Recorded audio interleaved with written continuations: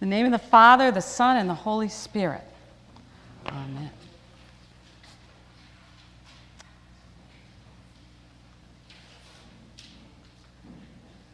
One of the most interesting sights I saw this Christmas season was down in New York City on top of the cabs.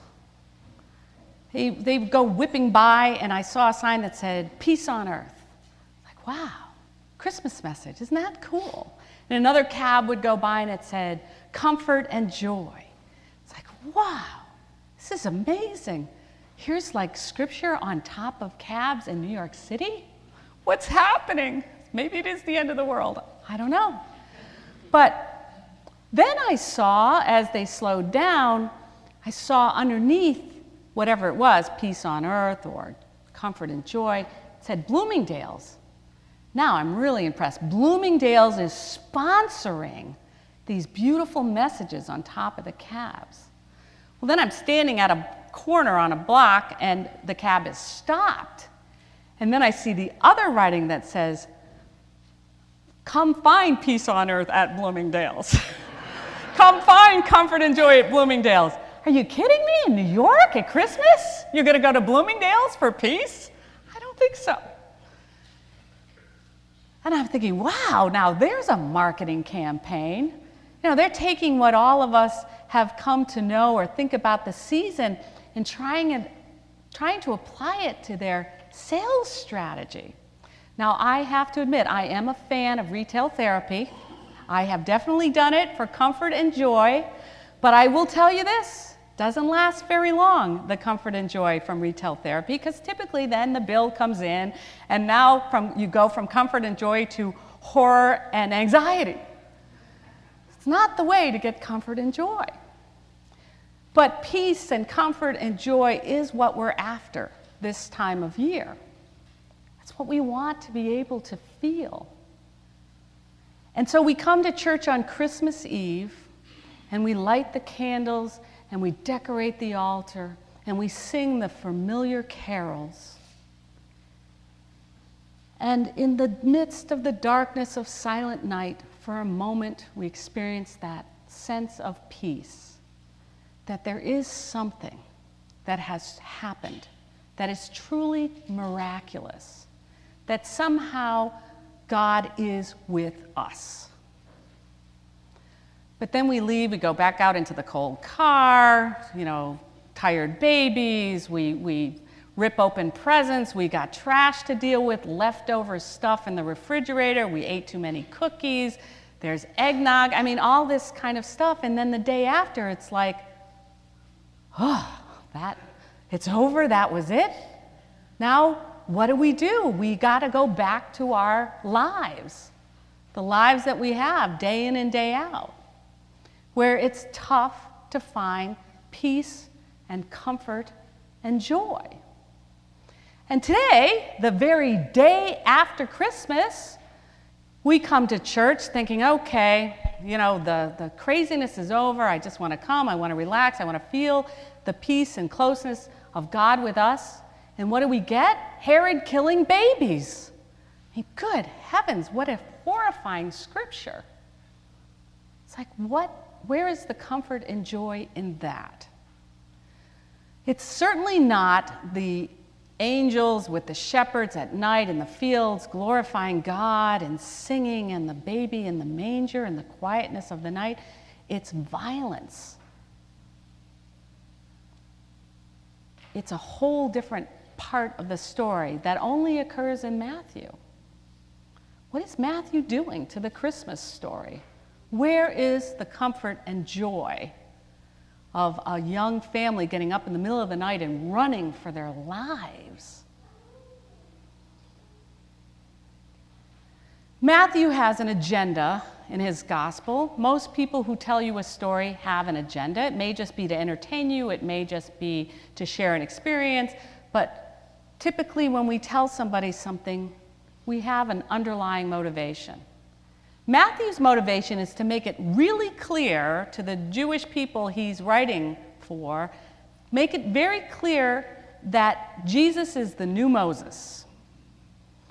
And what he hearkens back to in the killing of these babies in Bethlehem is the killing of the children by the Pharaoh, the Passover. And then Jesus and Mary and Joseph have to go to Egypt, and then they escape out of Egypt and come back to Israel. And in Matthew's gospel, it's really clear that Jesus is the new Moses, and that Jesus has come to help us escape from the oppression and the violence of what we experience in the world. Because our lives are not full of peace, comfort, and joy. We have our moments of peace and comfort and joy, but we also have our moments where we feel that we're being tested, where our faith is shaken to the core, where we experience something that is so difficult for us, we can't imagine that God is anywhere around or in that experience.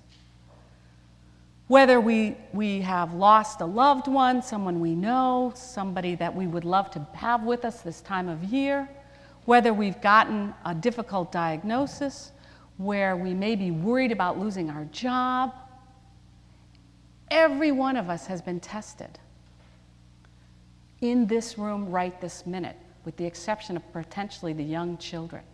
We've all had that moment where we've been tested and we have suffered. And then we wonder, is God with us? Where is the comfort and joy? Because there are Herods in the world who are violent, who kill children. The Herods and the Hitlers that exist. There are refugees, there are people fleeing for their lives, there are people frightened. And that is the real world. It's not the fantasy world of the Christmas that we try to create, but it's the real world in which God came to be with us. And this God who came to be with us suffered like we suffer and was tested like sometimes we feel we are being tested. And that incredible line in Hebrews that says, because he himself was tested by what he suffered, he is able to help those who are being tested. So how does Jesus help those of us when we are being tested? How do we access that? We access that by calling on Jesus. And it makes a difference. There is a power in doing that. Now, I have done this before. I'm going to do it again, because I think if you're here the Sunday, the very day after Christmas, it's because this message is pertinent and applies specifically to you and to me, because I have also been tested. We've all been tested. So in those moments of doubt and loneliness and isolation and discouragement, when we face death, in those moments, Jesus is the one we can call. And the way we do it is we pray to Jesus for that peace and comfort that exists really no other place, that we are constantly looking for but feel like we can never find, because what we forget is that it comes from God with us. So let us pray the prayer that brings that to us. Lord Jesus Christ, have mercy on me. Lord Jesus Christ, have mercy on me. Lord Jesus Christ, have mercy on me. Lord Jesus Christ, have mercy on me. Lord Jesus Christ, have mercy on me. Lord Jesus Christ, have mercy on me. Lord Jesus Christ, have mercy on me.